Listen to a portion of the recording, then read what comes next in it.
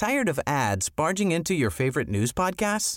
Good news. Ad-free listening is available on Amazon Music for all the music plus top podcasts included with your Prime membership.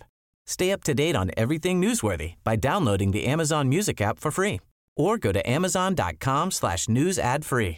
That's amazon.com/news ad free to catch up on the latest episodes without the ads. Ryan Reynolds here from Mint Mobile. With the price of just about everything going up during inflation, we thought we'd bring our prices down. So to help us, we brought in a reverse auctioneer, which is apparently a thing. Mint Mobile Unlimited Premium Wireless. How to get 30, 30, bit to get 30, bit to get 20, 20, 20, bit to get 20, 20, bit to get 15, 15, 15, 15, just $15 a month? Sold! Give it a try at mintmobile.com/switch. $45 up front for 3 months plus taxes and fees. Promo rate for new customers for limited time. Unlimited more than 40 gigabytes per month. Slows full terms at mintmobile.com. Previously on Sporthuset. Så valde ju Söderberg en klicktrogen defensiv kung som Lasse Lagerbäck vid sidan om sig. Vad hade hänt om Handén hade gjort samma sak? Istället för att välja en gammal forward. Det som snurrar runt i ens huvud är liksom grejerna man har gjort fel. Eller saker man bara, fan sa jag så för. Tänk på att alltid säga sanningen. Men tänk också på att alla sanningar ska inte sägas. Sporthuset. Solen har kikat fram och alla är på plats nästan förutom Lasse. Var är du, Lasse? I Skellefteå väntar på hockey och här är det faktiskt molnigt, ska jag stryka under. Snön ligger och det är plus ändå, ska vi säga 2 grader.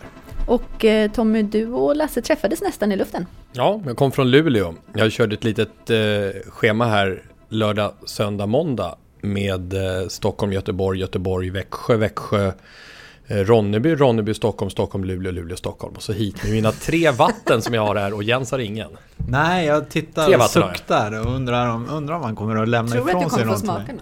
Det här är mina 3 vatten. Nej, men jag tänker jag har ju börjat smutta på alla. Ja, jag är ingen allergiker för bakterier. Jag gillar dem. Hur funkar det här med resandet som är nu för framförallt Tommy och Lasse? När det är både fotboll och hockey? Ja, alltså jag är ju lite intresserad av det här med logistik. Och i lördags var Jens var med då i Malmö. Vi flög via Köpenhamn hem. Och vi kom hem på lördagskvällen. Och på vägen hem då, där jag bor ute i Gustavsberg öster om Stockholm, så såg jag att de har öppnat Norra länkens norra infart. Och då kan man säga, jaha, vad spelar det för roll? Ni som inte bor i Stockholm, ni fattar ingenting av detta ämne. Men då kan jag tala om för er att de har jobbat med den där tunneln, för det är en tunnel. De har jobbat med den i 12 år. 12 år har de jobbat med tunneln. Nu öppnar de den. Det är alltså Hallandsåsen light det här. Och jag blev så upphetsad över detta trafikfenomen. Så jag vände bilen där via någon avfart, körde av där någonstans vid Essingen och tillbaka in 2 gånger bara för att få uppleva hur det var att köra i denna tunnel som de jobbat med i 12 år. 2 filer ner, underbart bra. Glöd upp vid Haga Norra, vände och körde tillbaka. Det höll jag på med på lördagskvällen, ni fattar själva.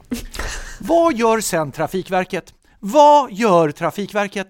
Jo, på måndag morgon när alla är tillbaka från påskledigheter, på måndag morgon när alla ska ta bilen, på måndag morgon när alla ska ner i tunneln, då stänger de av höger körfält in i tunnelröret och öppnar en ramp istället bredvid en stor betongavspärrning.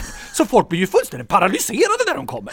Är det en betongavspärrning? Vart ska jag? Ska till Värta, jag ska till Lidingö, jag ska Kö till Södertälje. Och det är miltals kö vi pratar om, det är timslånga väntetider. Och vad hände i morse när jag skulle till Arlanda? Jo, en bil stannade i den vänstra filen ner i tunnelröret som var öppet, vilket orsakade motsvarande kö. Jag bannar mig till Jönköping alltså. Kan man stämma Trafikverket så vill jag lämna in en fundering på att göra det. Vad sysslar de med?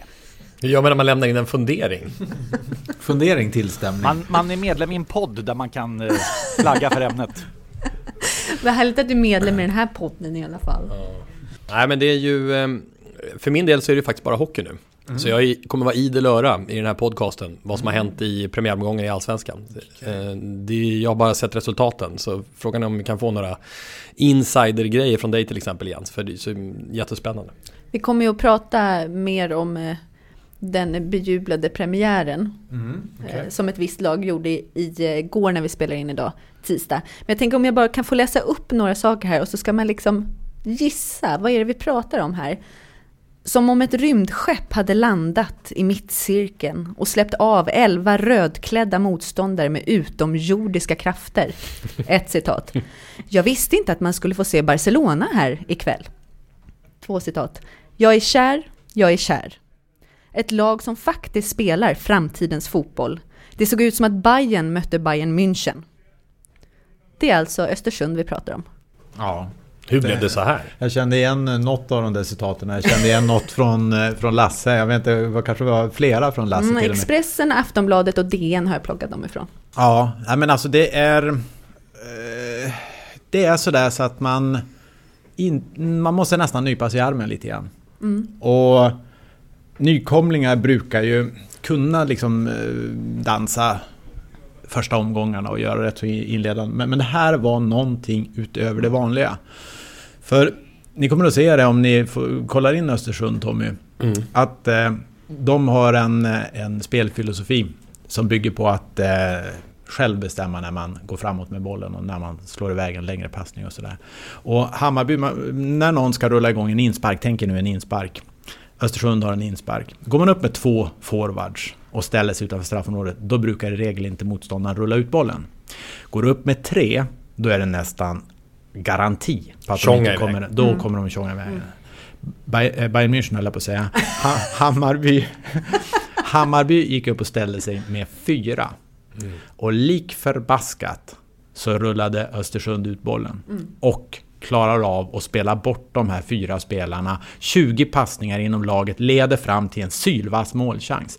Alltså när har vi sett en nykomling uppträda på det sättet med både kvalitet i utförande och idé.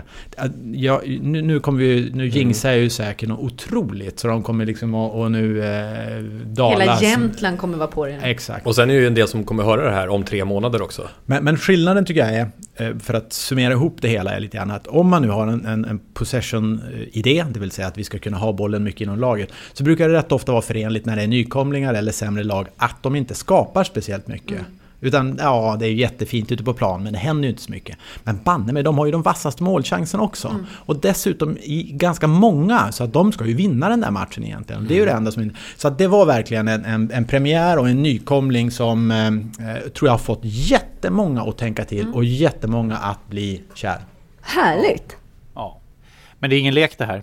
Alltså det här upplever vi inte så ofta. Jag håller på med sedan 80-talet. Och sett en och annan nykomling och kommenterat en och annan nykomlingsmatch också i inledningen. Och du Jens hade ju i den här tyckaren i Sporthuset, den här podden, en tyckare, det var så jag skulle säga, som handlade om Östersund tidigare. Och jag minns att jag sa att vi får väl se. De ska ju ändå upp och prestera resultat också. Och de höll sig stenhårt till sin fotbollsfilosofi. Och detta är en fotboll som man sällan ser. Det är underhållande. Ren och skär underhållning. Jag ska be att få återkomma ämnet. Det här modet som du var inne på i din krönika tidigare, Jens, det är väl det allting handlar om här, va?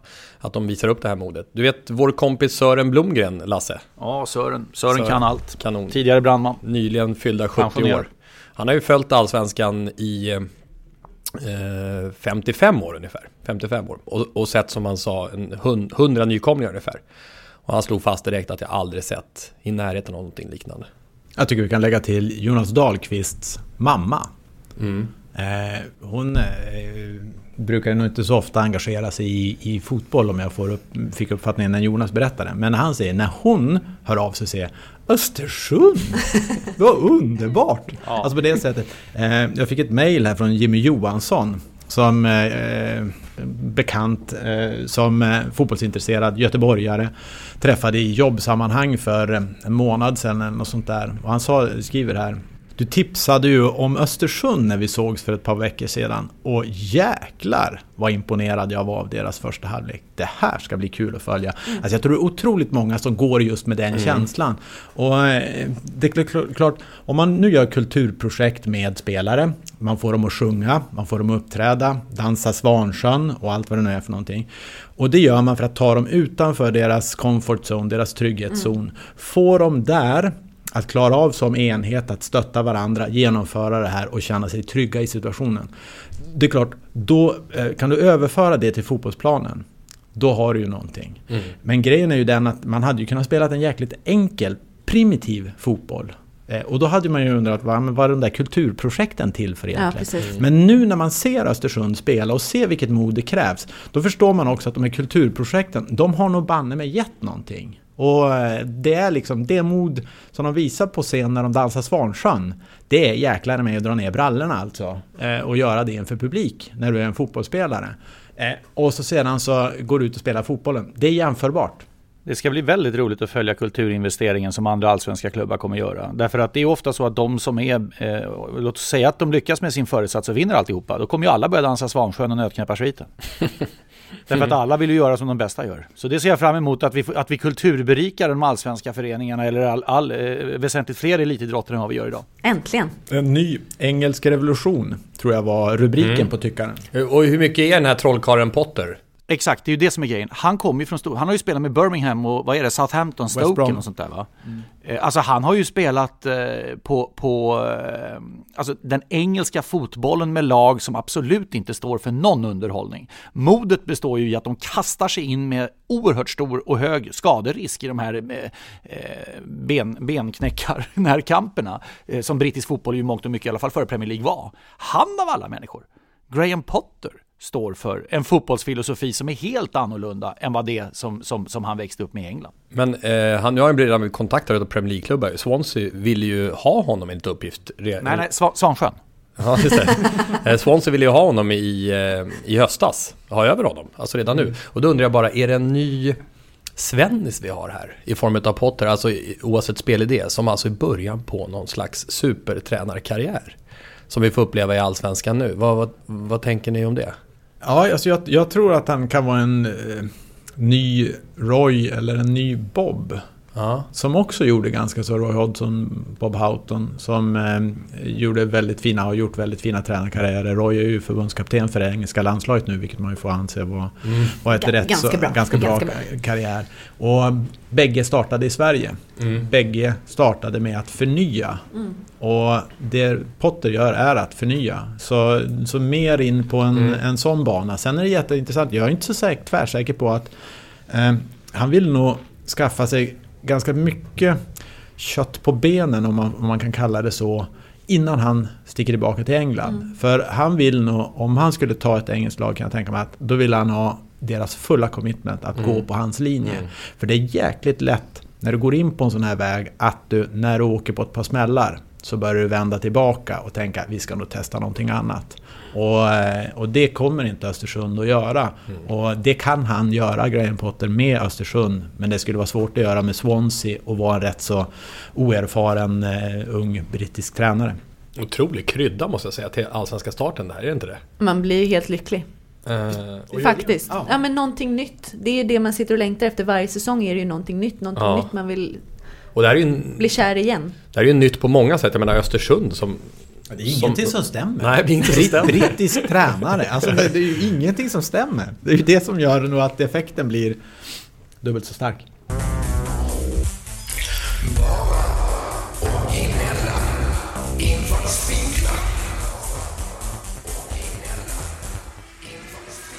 Vi ska tycka, men inte exakt så som alla andra tycker hela tiden, utan försöka att hålla oss lite lätt originella i alla fall och få en härlig diskussion utifrån det. Jag undrar, när jag lyssnade senast så hörde jag inte att ni tog tid. Nej, jag vet inte. Har ni släppt det brukar vi vara väldigt bra på. Det brukar vi väldigt bra på några stycken av oss, att ta mer tid än vad som är tänkt. Ja. Jag tror helt enkelt jag var nog 45 sekunder lång förra gången. Ja, för det var faktiskt exakt det. Jag bara, men vänta, det där, jag hörde inget pip, jag hörde inget liksom. Nej, vi tog chansen. Björn hade missat klockan där, så tog vi chansen. Ja, eller så berodde det på att du, Tommy, sa att det är bra om ni inte tar tid på det här, för du hade ju ljudexempel och illustrationer i din vinkel. Precis, jag gjorde en liten specialdeal med producenten. Ja, okej. Ja, men inga sådana dealer idag, vi tar tid. Idag är det hårda bud. Lasse, jag tänker att jag skulle vilja höra dig först. Jaha. Jag har snackat om, jag kommer ju ta upp det här med Östersund i den här, men jag har faktiskt ändrat när du snackade om Jonas Dahlqvists mamma där i Östersund, Jens. Så tar jag till mig av det, och så blir det så här. Det är morsornas år i år. Varsågod. Östersund. Republiken Jämtland har väl sådär 20-25 mil till närmsta riktiga stad, om jag uttrycker mig så. Hur tog de sig överhuvudtaget till Allsvenskan?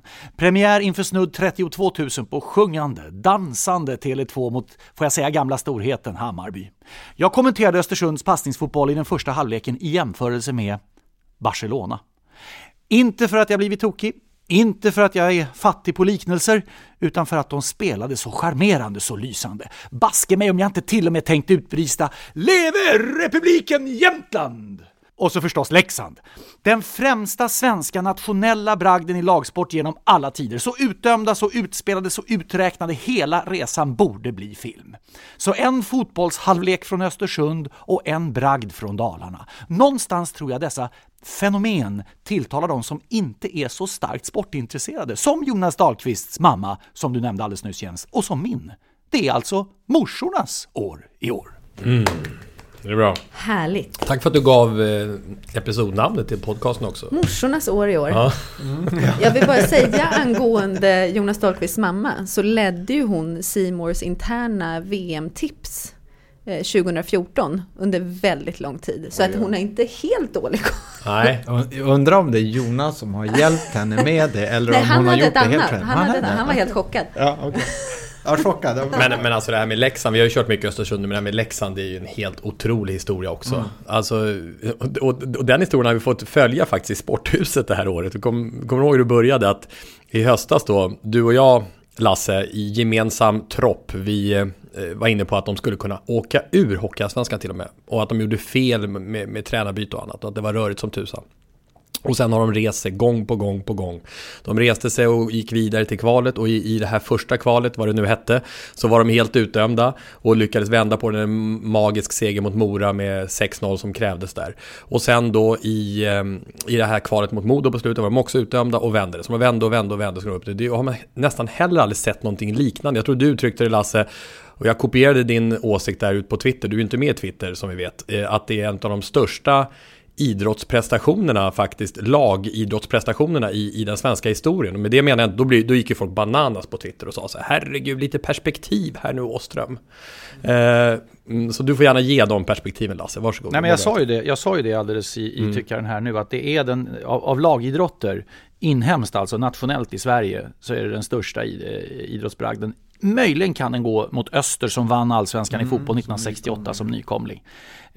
Möjligen. Jag var inte med då. Jag levde i och för sig, men jag jobbade ju inte då. De tog inte in några ettåringar i branschen vid den tiden. Jag har väldigt svårt att hitta någonting annat, och det är bragd över det.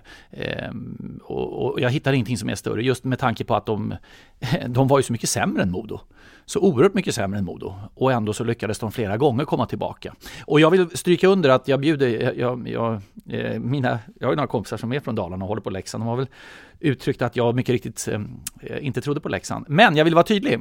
Så här var frågan som Björn Alvefelt ställde till mig vid den tidpunkten.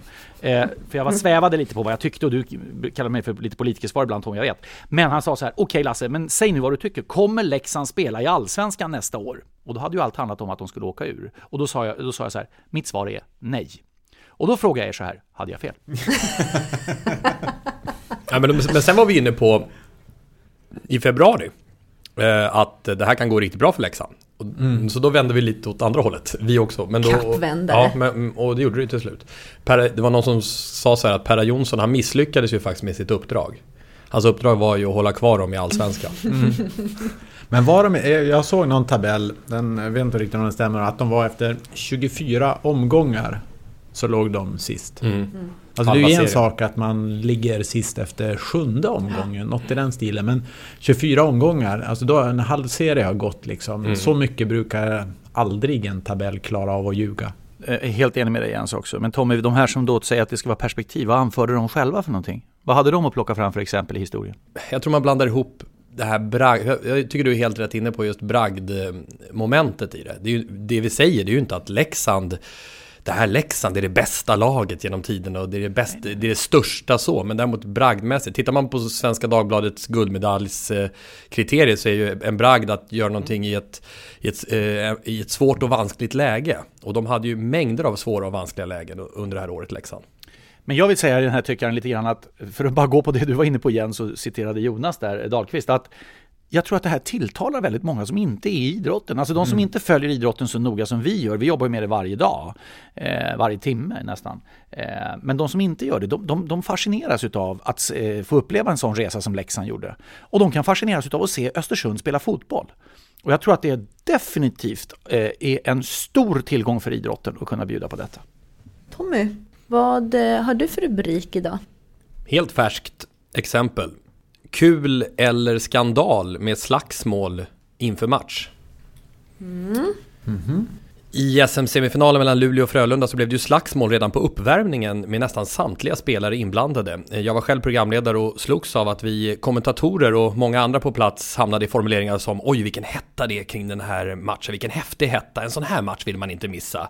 Det är så här det ska vara i slutspel. Det var nästan high five och euforisk stämning där nere runt rinken. Först efteråt när jag i lugnet på hotellrummet kikade i min Instagram-feed och fick meddelandet det här är ju löjligt. Alltså, jag förstår inte alls varför det ska vara så här när det är slutspel.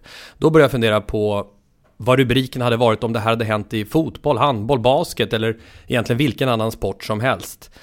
Det hade varit skandalrubriker, hade det inte det? Jag menar, tänk om Kennedy Bakircioglu samtidigt på uppvärmning på Tele2 Arena hade nitat en Östersundsspelare varpå alla andra började slåss efteråt. Hur hade det låtit då och vad hade hänt då? Varför har egentligen hockeyn blivit den enda sporten där det anses som okej och till och med underhållande med en sån här sak? Nu såg jag det där bara med ett halvt öga parallellt med att vi hade sändning och såg det vävas fram i den så kallade 85an. Det är en stor bildskärm som vi har i studion när vi spelar 85 tum stor. 85 tum stor är den nämligen. Och alltså, jag fick nästan så där känslan av att är det här lite uppgjort? Alltså det var lite garv och man stod där. Det var ju inte liksom så att det var huller om buller. Det var ju ganska ordnat på något sätt. Vi ställer upp oss ungefär som The Haka. Jag har ju pratat om australiensiska nya zeeländska rugbylandslaget när de liksom ställer upp sig. Det var ju som att man hade ställt upp sig så lite grann. Så sen så jabba lite grann och så smacka till några stycken. Alltså, och så smågarv emellan varandra. Så jag känner bara så här, är det så att det är showbiz som håller på liksom glider över från andra sidan Atlanten, att det så att säga ska höra till en het match, att det också finns kastade handskar och smällar? Jo, men svaret på min fråga är kanske egentligen ganska enkel. Jag menar, hockeyns hemland är ju Kanada och hockeyns ursprung i Kanada handlar ju mycket om slagsmål och så. Därför har det blivit ishockeyns DNA. Men nu har vi ändå 2016 här i ett civiliserat land, eller på att säga. och det är ändå ett intressant fenomen. Om samma sak hade hänt vid mittcirkeln på Tele2 Arena, hur hade det låtit då? Fullständigt förkastligt. Ja. Och det hade blivit men det låter ju helt absurt när man hoppar in i en annan sport och säger att det skulle ske där och då. Vet du vad hockeyförespråkarna säger? Då säger de ju då, eller jag är ju en hockeyförespråkare, så jag kanske också säger det. Nämligen att hockeyns karaktär är att det är en sån enorm kampsport. Det är så mycket fysik. Så att det här måste få vara en del av det. Det är hockeyns själ. Och det kanske är okej, jag vet inte. Men jag tycker det är intressant att diskutera. Det finns ju någonting, jag brukar tänka när det handlar om fotboll som en närkampssport också, att kontrollerad aggressivitet är bra. För den kan man så att säga kanalisera. Alltså man väljer när man är aggressiv och går in och ger en fet jäkla tackling. Man gör det inte när domaren bara väntar på att ge dig det gula kortet. Utan du gör det när det är läge för det. Och på sätt och vis kanske man kan säga att det i viss form är kontrollerad aggressivitet i det här läget. För på någon vänster så går det aldrig överstyr. Det blir mer någon form av markering. Och jag vet inte, det är ju sagt att Luleå kommer att spela tufft mot Frölunda. Luleå kommer att spela tufft mot Frölunda. Och då tänker jag lite grann så här, jag såg inte, vilka var det som började det hela? Var det Luleå som liksom skulle visa det? Eller var det Frölunda som skulle visa det? Att kom inte och försök skrämma oss med det, för vi kommer att stå upp idag. Vilken av varianterna var det? Där fick vi då 12 olika besked. Ja, det var verkligen olika svar. Men de två, de som drog igång det får man säga var Joey Crabb i Frölunda och Jonathan Granström i Luleå. Sen vem som var först, det var otroligt svårt att reda ut. Det var han som började. Nej, det var han som började. Det var inte jag som Exakt började. Så var det faktiskt. Fick det några följder? Nej. Jag stod och buffade precis. Peter Rönnqvist stod ju där, experten intill Tommy, stod ju med mobiltelefonen i högsta hugg, så följden var väl att han har väl aldrig varit så retweetad i hela sitt liv. 1000 retweets. Ja, det var inte all time high för Petter.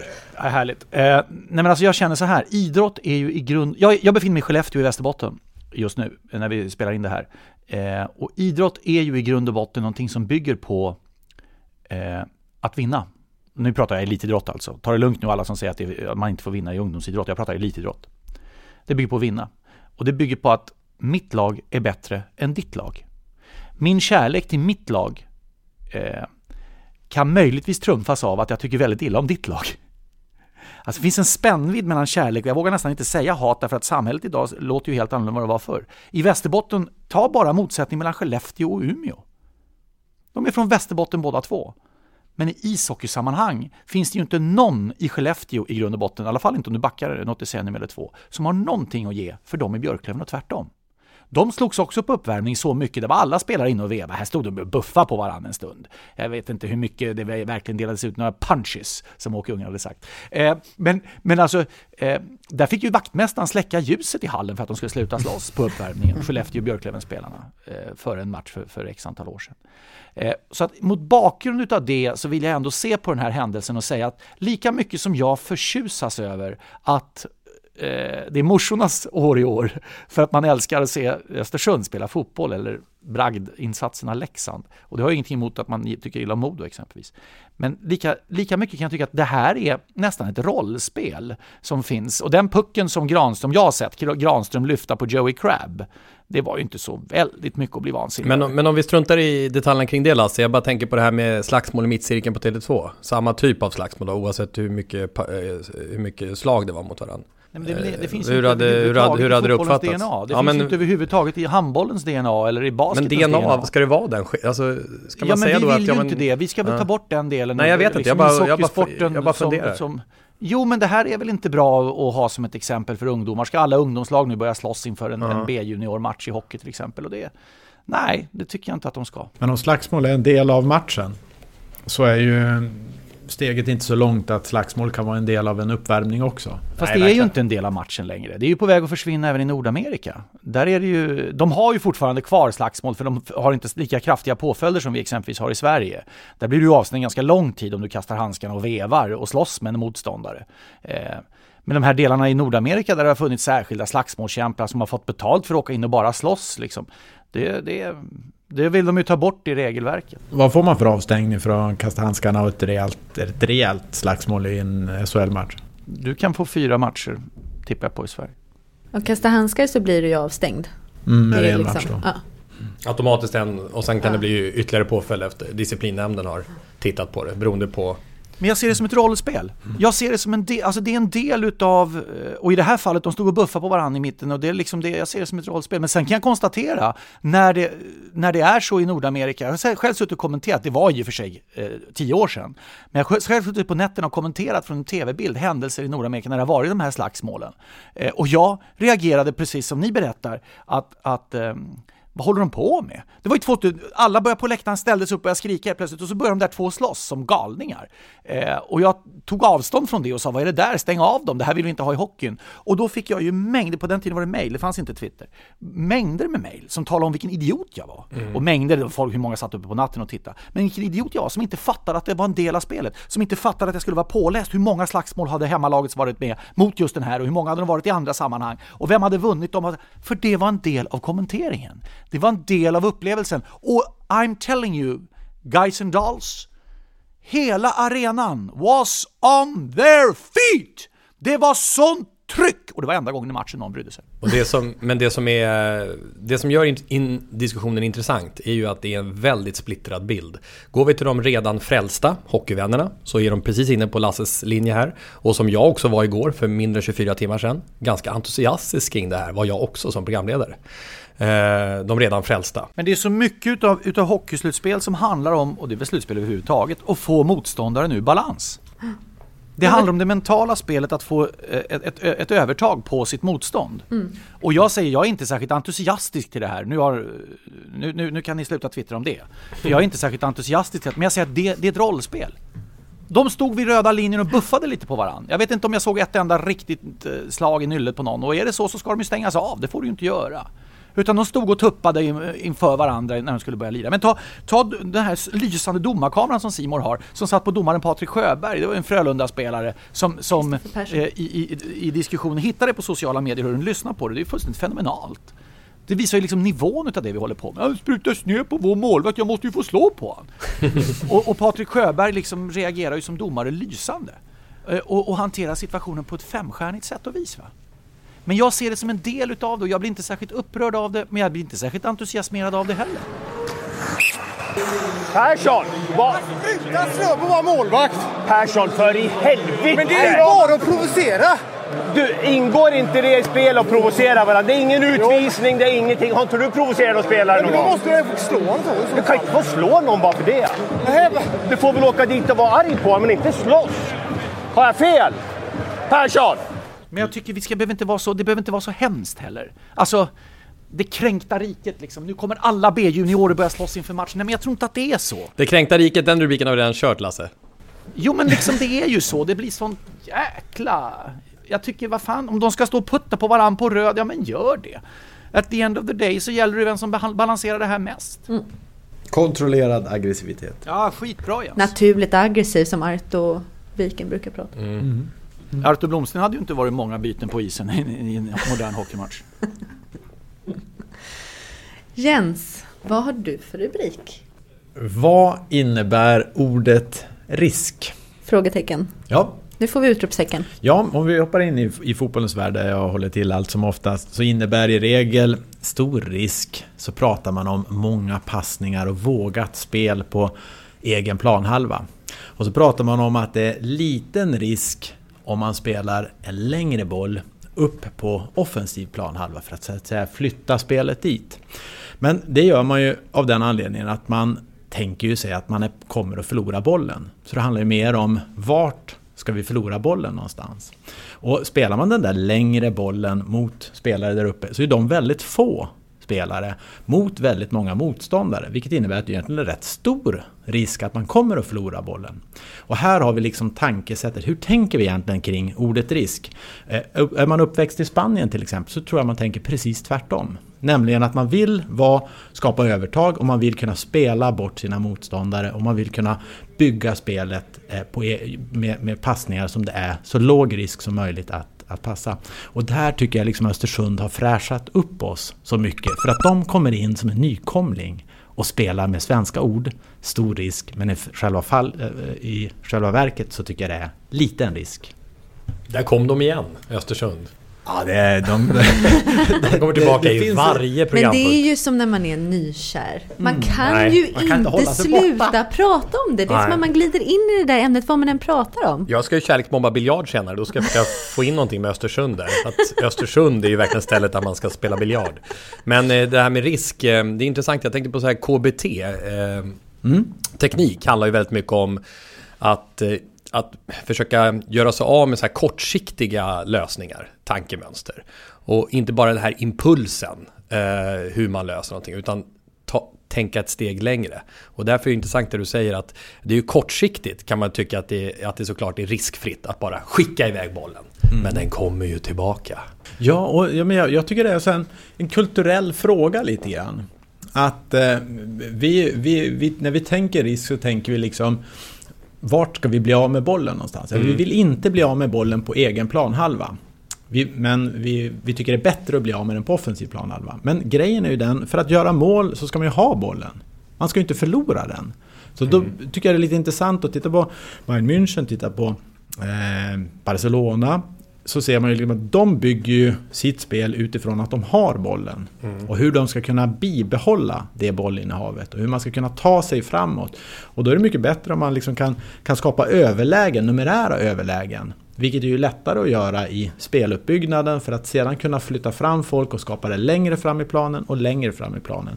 Medan använder man den långa bollen och sätter upp den i ett tidigt skede så kommer man ju inte ha några numerära överlägen. Ytterst sällan i varje fall. Så därför så tycker jag liksom att det är lite intressant att få testa och se på ordet risk från ett annat håll lite grann. Ja, men och det här är ju liksom, det är en otroligt spännande jämförelse med Spanien. Och de kulturella grundprinciperna, det nedärvda. Och där är det ju så i Sverige att vi ska ju inte, därför att om du tar en risk, då vågar du ju sticka ut. Och det ger du fan i, förstår du. För att här kommer du inte och sticker ut inte. Och jag menar, det är ju det som bidrar tycker jag till den färgsättningen du har, Jens, i ditt resonemang att Östersund fotboll sticker ju verkligen ut. Men de gör ju med Broa Nouri, Alex Dreyer, vad heter 21? Barshouri. Ja, Barshouri. Underbar fotbollsspelare. Han som var från Montserrat, va? Eller vad det hette. Nej men de sticker ut med de spelarna. Bayern München, Barcelona, de sticker ut med ett lönekuvert som är ganska tydligt. Men de här spelarna är ju inte ens första val i andra klubbar i Sverige. Hur gick det för Djurgården i premiären? Jag var ju på att hacka lite på Pelle Olsson. Jag tyckte att jag fick nästan lite dåligt samvete efteråt på upptaktsträffen. För jag frågar ju ofta han går på kasino. För jag var lite... Du var inne på ordet risk då, eller var det mod? Vad var det? Nej, risk. Det var risk då, ja. Och då är ju liksom att man har en bild av att Pelle Olsson som är en supergedigen fotbollstränare, kanske en av de mer gedigna faktiskt. Kompetensmässigt, absolut. Men att han inte är så riskbenägen och att det är det som är hans svaghet då. Och jag var på det lite och jag vet att han kan tycka kanske att det där är lite störigt och jag vet inte om det stämmer, men var Djurgården riskbenägna i sin match? Nu har jag inte sett det hela. Nej, det var en av sidomatcherna, men jag såg däremot att de vann med 2-0 mot Örebro på ett som det verkade övertygande sätt och gjorde mål på precis sådana sätt som Djurgården är bra på att göra mål. En fast situation, ett inlägg, så de fortsätter liksom vara starka på de områden som de har som sina styrkor. Sen såg Mattias Ranegi ut som att han nästan hade ett mål med sig även om han inte lyckades sätta den och det tror jag kommer att vara jätteviktigt för Ranegi kom ihåg vilken form han var i både när han spelade i Häcken, vann väl nästan skytteligan där, flyttade till Malmö FF, vann väl nästan skytteligan där och var ju ett monster att ha att göra med. Om vi pratar då och jämför riskbenägenheten mellan Östersund och de andra allsvenska lagen. Du pratade lite om det inledningsvis att det kanske kommer börja hända någonting med de andra allsvenska lagen. Kommer det göra det? Kommer man försöka ta åt sig på något sätt? Eller är det bara den här första matchen och sen så kör alla vidare i sina egna hjulspår? Eller är vi på väg även på andra fronter och se någon form av förändring i speltänk och risktagande? Jag vet inte riktigt. Jonas Dahlqvist ställde den där frågan igår till mig faktiskt. Fast då med en liten annan vinkel kommer andra lag att förhålla sig på ett nytt sätt till Östersund. Och det är jag övertygad om att de kommer att göra. Alltså att man kommer att respektera dem mer från start. Och jag tror att det är jättemånga lag som kommer att spela ganska så fysiskt. Och på gränsen till Luleå och Frölunda. Alltså hugga ner en och annan spelare för att den vägen kunna bromsa upp deras spel. Och en av de viktigaste spelarna då för lag som Östersund, det är egentligen att ha domarna med sig.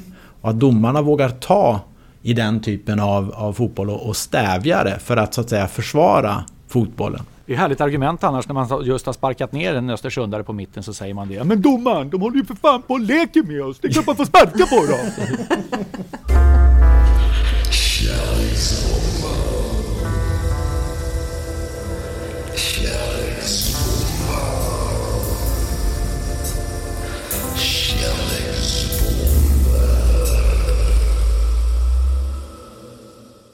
Pool, kauran, bulle och snooker. Tommy älskar hela biljardsporten. Har vi kommit fram till om det är samma bull och karambol? Jag vet svaret. Biljard. Ja, det är inom biljard i samlingsnamn. Okej, du har ju det. Jag som ska kärlekskomma ibland. Biljard är samlingsnamn för pool, karambol och snooker. Så jag är redo. Ja. Och jag kan säga det direkt nu när jag ska kärleksbomba biljard, så är vi klara med det, att jag gillar inte biljard. Fortfarande. Men det är ju inte din uppgift, det är ju inte att men du menar att det finns inte en uns. Jo, vänta lite. Det är det du ska lyfta fram. Men jag är jättedålig på att spela biljard. Det berättade jag ju förra veckan. När jag var liten så spelade jag fotboll, hockey, tennis, bordtennis, friidrott i organiserad form. Och liksom ungdomshänget med biljard, det var inte min grej. Det är inte mitt DNA. Det är för att man inte får dricka öl när man är ungdom. Man blir alltid bättre på snooker när man har druckit 2-3 öl. Jo, men de var ändå där på ungdomsgården. Läge för burop där också, tror jag. De var på ungdomsgården. Jag gillar inte ungdomsgården. Det var värdelöst. Och sen finns det ingen som helst mått av fysisk prestanda i biljard. Det tycker jag alla sporter bör ha. Man får inte ens sån friskvårdsbidrag för biljard. Det får man däremot till exempel för bowling. Så att det är på riktigt låg nivå när det gäller fysisk prestanda. Men när jag börjar testa det här nu på folk runt omkring mig så inser jag att det är mig det är fel på, inte biljarden. För de flesta verkar ju verkligen gilla biljard. Så är det ju. Biljarden som vi har varit inne på, samlingsnamn, karambol, snooker och pool. Och snooker har ju många år varit en mycket populär tv-sport. Mycket populär tv-sport. Och en av anledningarna till sportens popularitet är en kommentator på Eurosport. Kim Hartman. Exakt, han är så populär alltså. Efter att ha lyssnat igenom nu det han har gjort så känner jag att kärleken ligger runt hörnet även för mig. Tack vare Kim Hartman. En mästare på adjektiva beskrivningar och liknelser likt Göran Zachrisson i golfen och konståkningens Bengt Grive. Ni vet Bengt Grive som körde sån här blåbärsrisgrönt och Biscayabuktsblått och panterrosa. Rosa panter.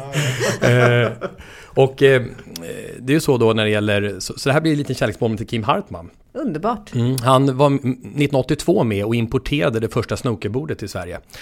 Också varit domare bland annat vid amatör-VM i snooker och nu alltså kommentator på Eurosports snookersändningar och där så är hans minnesvärda citat mycket omtyckta bland tittarna. Så vi kan väl trampa igenom en del sådana då bara. Intressant att höra vad Lasse säger också som ju brukar gilla den här typen av saker. Kim Hartman alltså. 4-3 nu till småsmurfen mot den hårde tempelriddaren Ebdon.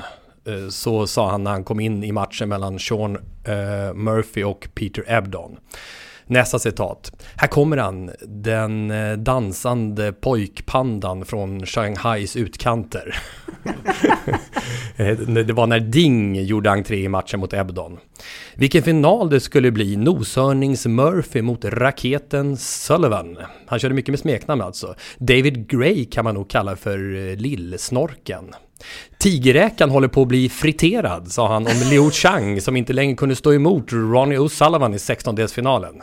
Alltså tigerräkan håller på att bli friterad.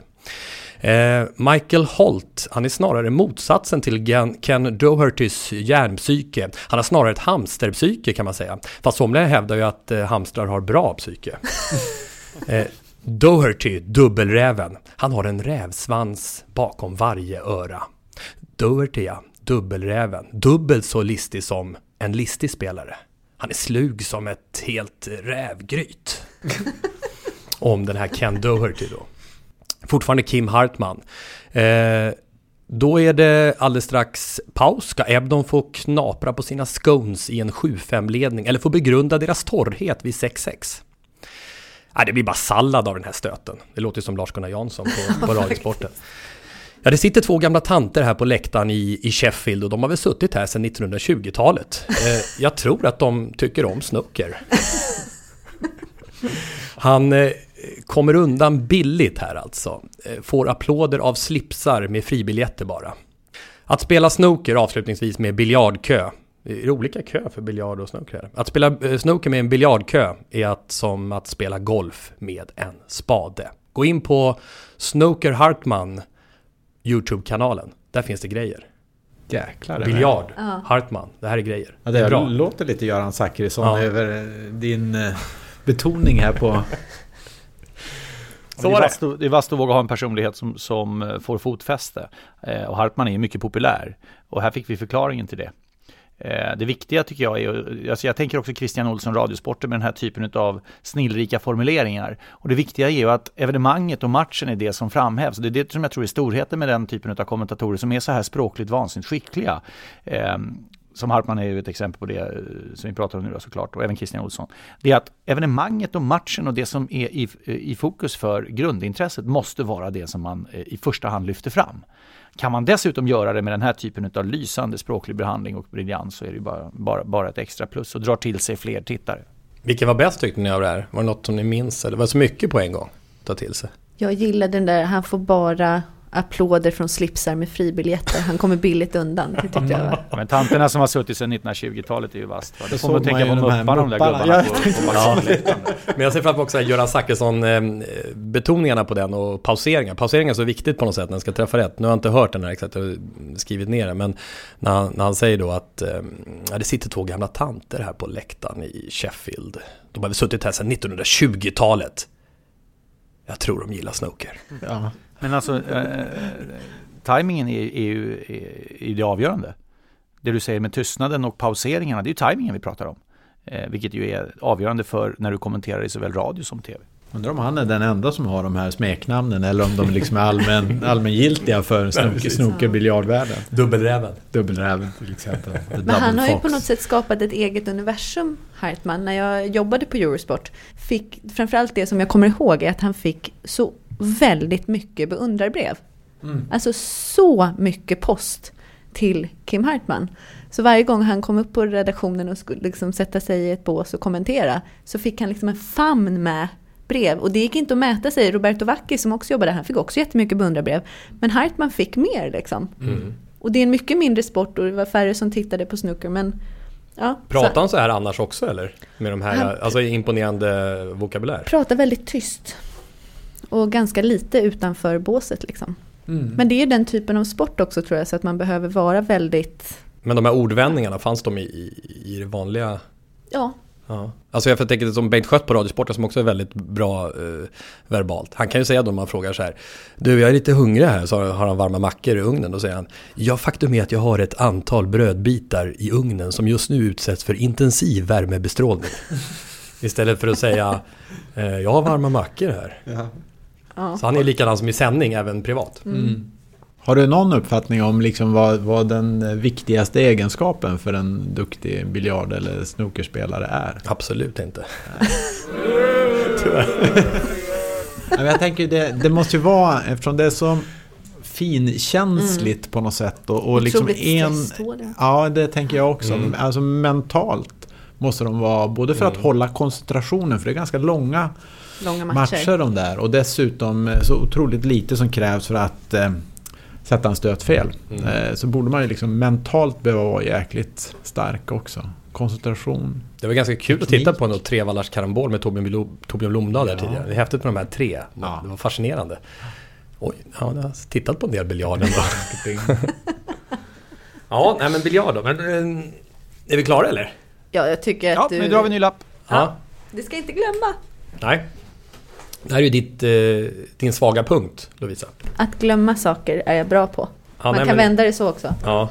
Nej, men du brukar inte glömma så mycket, men just den viktiga lådan brukar jag glömma. Vem är det som ska dra? Det är för att jag är tvärt emot alltid. Det är Jens ska dra. Det är Jens som ska dra. Jag hade nämligen vattenskidåkning förra veckan. Jens. Ja. Nu är det din tur. Tack. Och dra en lapp. Det är lite dags för lite bollsport. Lite bollsport, va? Ja, jag fattar inte hur lite bollsport det är. För lite bollar. Ja. Vi hade en bollsport nu ju. Ja, det hade vi. Eller? Kul sport. Lasse, vad vill du ha? Vad vill du lyssna till nästa vecka? Ja, det är Jens. Nej, men det här får vi kasta ner i lådan. Du har ju lyckats med goalball, så att du kommer säkert ta dig an det här också. Vad är det? Nej men allvarligt. Det här har ingen aning vad det är. Vad står det då? Ja, Chinlon. Vad är det nu? Nu är det någon... Chinloné. Alltså välj hur ni uttalar det. Ingen aning vad det är. Jag googlar. Chinlone sport. Jag googlar, ska se. Är det en bollsport? Is a combination of sport and dance. A team sport with no opposing team. The focus is not on winning or losing, but how beautifully one plays the game. Ingen sport får lämna inte. Fan, det är en sport måste ju handla om att tävla, men här handlar det om att inte tävla. Herregud, det är 1500 år gammal sport som började i Burmas... Ta en ny lapp. Ja, det blev fel. Vi drar lapp nummer 2. Ja, det måste vara ska vi bestämma det? Från nu så måste det vara någonting som går ut på att vinna. Men som någon av oss 4 vet vad det är, kan väl vara en bra grundregel. Ja, men det här är lite roligt ändå. Det här är nog någonting som alla har gjort någon gång i sitt liv. Gång. Och det har med golf att göra. Bangolf. Just det. Ja. Det är jag också dålig på. Jag har aldrig sett någon le så stort över I förhållande till Chinlon. Men bangolf är ju artisteri på högsta nivå. Vad jag fattar så på en sån här, de här toppnamnen i bangolf så är det alltså det är i princip hole in one som gäller på varje slag för att man ska vinna en tävling. Möjligen en 2 på något. Själv har man ju det här att man får ge upp efter 7 slag. Vi hade en väldigt härlig, vi skulle åka och göra reportage om Elfsborg förra säsongen. Och så var vi där väldigt långt innan vi skulle träffa spelare och tränare. Så då tog jag och fotograf Joakim Rudström en minigolfsession i 2 timmar innan. Det var en jättefin liten minigolfbana där i parken i Borås. Filt eller sån här hård? Eternit. Eternit är ju, de är ju hopplösa, slutar ju aldrig rulla. Men med liksom ordentliga olika vattenhinder och små bryggor och stenar och grejer. Jag ser att Lasse på skärmen, han sitter och ruvar på något. Det är någonting med bangolf och det. Nej, men jag har redan berättat om när jag blev utesluten i Solna bangolfklubb efter att jag skickade ner bollen i Råstasjön. Vad gjorde du, sa du? Jag skickade ner 33 hette den, det var svart, kommer jag ihåg, när bollen. Jag skickade ner den i Råstasjön. Det var åt fel håll då när man stod och slog och försökte komma förbi de där hindren. Det var ju 5 stycken med någon nedfält extra trä som gjorde det ännu smalare väg för bollen att gå igenom det där, och så skulle den ju upp på toppen där. Ja. Så jag tålamod inte riktigt min grej och jag blev utesluten. Så var det faktiskt. Vad gjorde du? Jag vände mig om helt enkelt och använde, och den studsade hyfsat den där bollen, som jag minns rätt, så att jag släppte den mot asfalten och så skulle jag likt baseball träffa den, och det gjorde jag till slut, och då skickade jag den då kanske, vad var det, 100 meter? Nej, det vet jag inte, men det var en god bit ner mot Råstasjön i alla fall. Sen ligger precis bakom, det är mycket naturskön bana det här. Det var någon som såg det uppenbarligen, eller var det någon som anmälde dig? Jo, men alltså hundägare och de som var ute med barnvagnar som ju låg på sträckan mellan min bollträff när den väl kom och Råstasjön, de tyckte kanske att det där var en aning överilat av den unge lintotten. Du, om du jämför din bangolfkarriär med din golfkarriär, hur låter det då? Ja, skillnaden var att jag träffade ju bollen till slut i bangolf. Även fast det var åt fel håll. Men det kan skapa samma typ av frustration. Jag tänker på Sällskapsresan. När han får någon spelare och slänger i hela golfbagen i sjön. Och sen kommer på att han har bilnycklarna. Exakt. Det är verkligen, jag tycker det är så roligt. Simor visade ju reprisfilm av Snowroller eller vad den heter, va? Ja. Han som ska bära bussen upp till Alptopp. Ja. Vi kanske ska veva upp hissarna också. Ja. Det är verkligen min humor. Eller veva upp liftarna. Liftwaffe.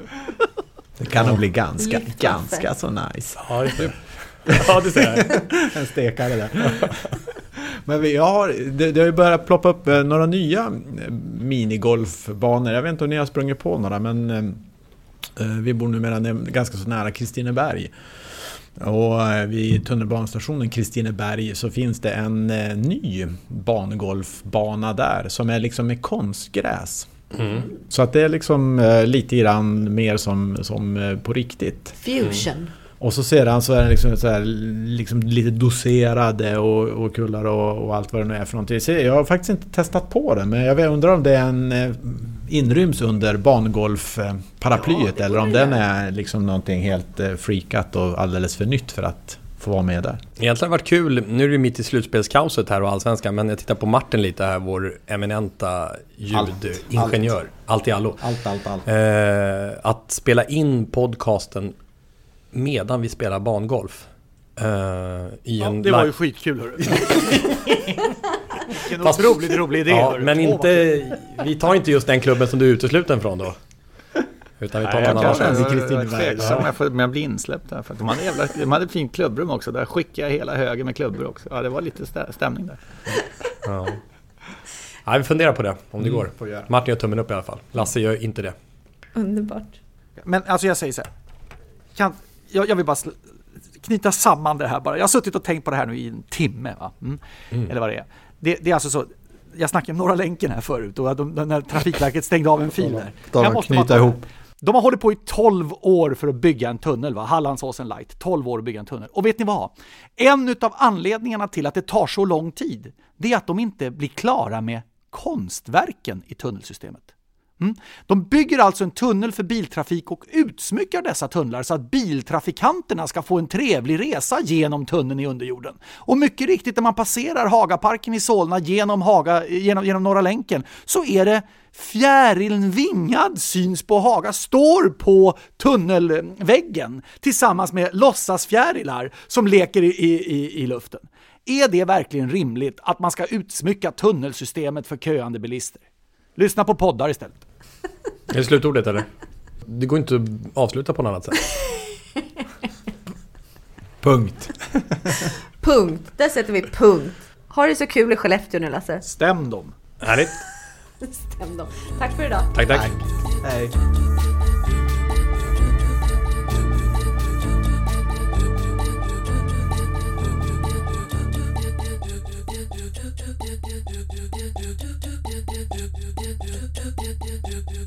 This podcast is produced by House of Sports. For see more, hosted by La Visa, Gieta. Jingles composed by Jonas Jonasson.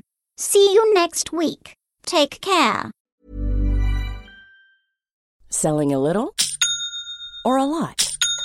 Shopify helps you do your thing however you cha-ching. Shopify is the global commerce platform that helps you sell at every stage of your business. From the launch your online shop stage to the first real-life store stage, all the way to the did we just hit a million orders stage.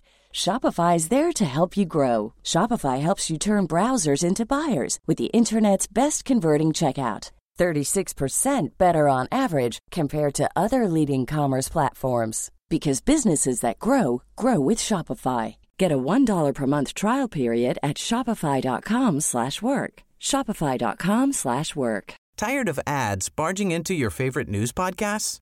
Good news. Ad-free listening is available on Amazon Music for all the music plus top podcasts included with your Prime membership. Stay up to date on everything newsworthy by downloading the Amazon Music app for free or go to amazon.com/news ad free. That's amazon.com/news ad free to catch up on the latest episodes without the ads.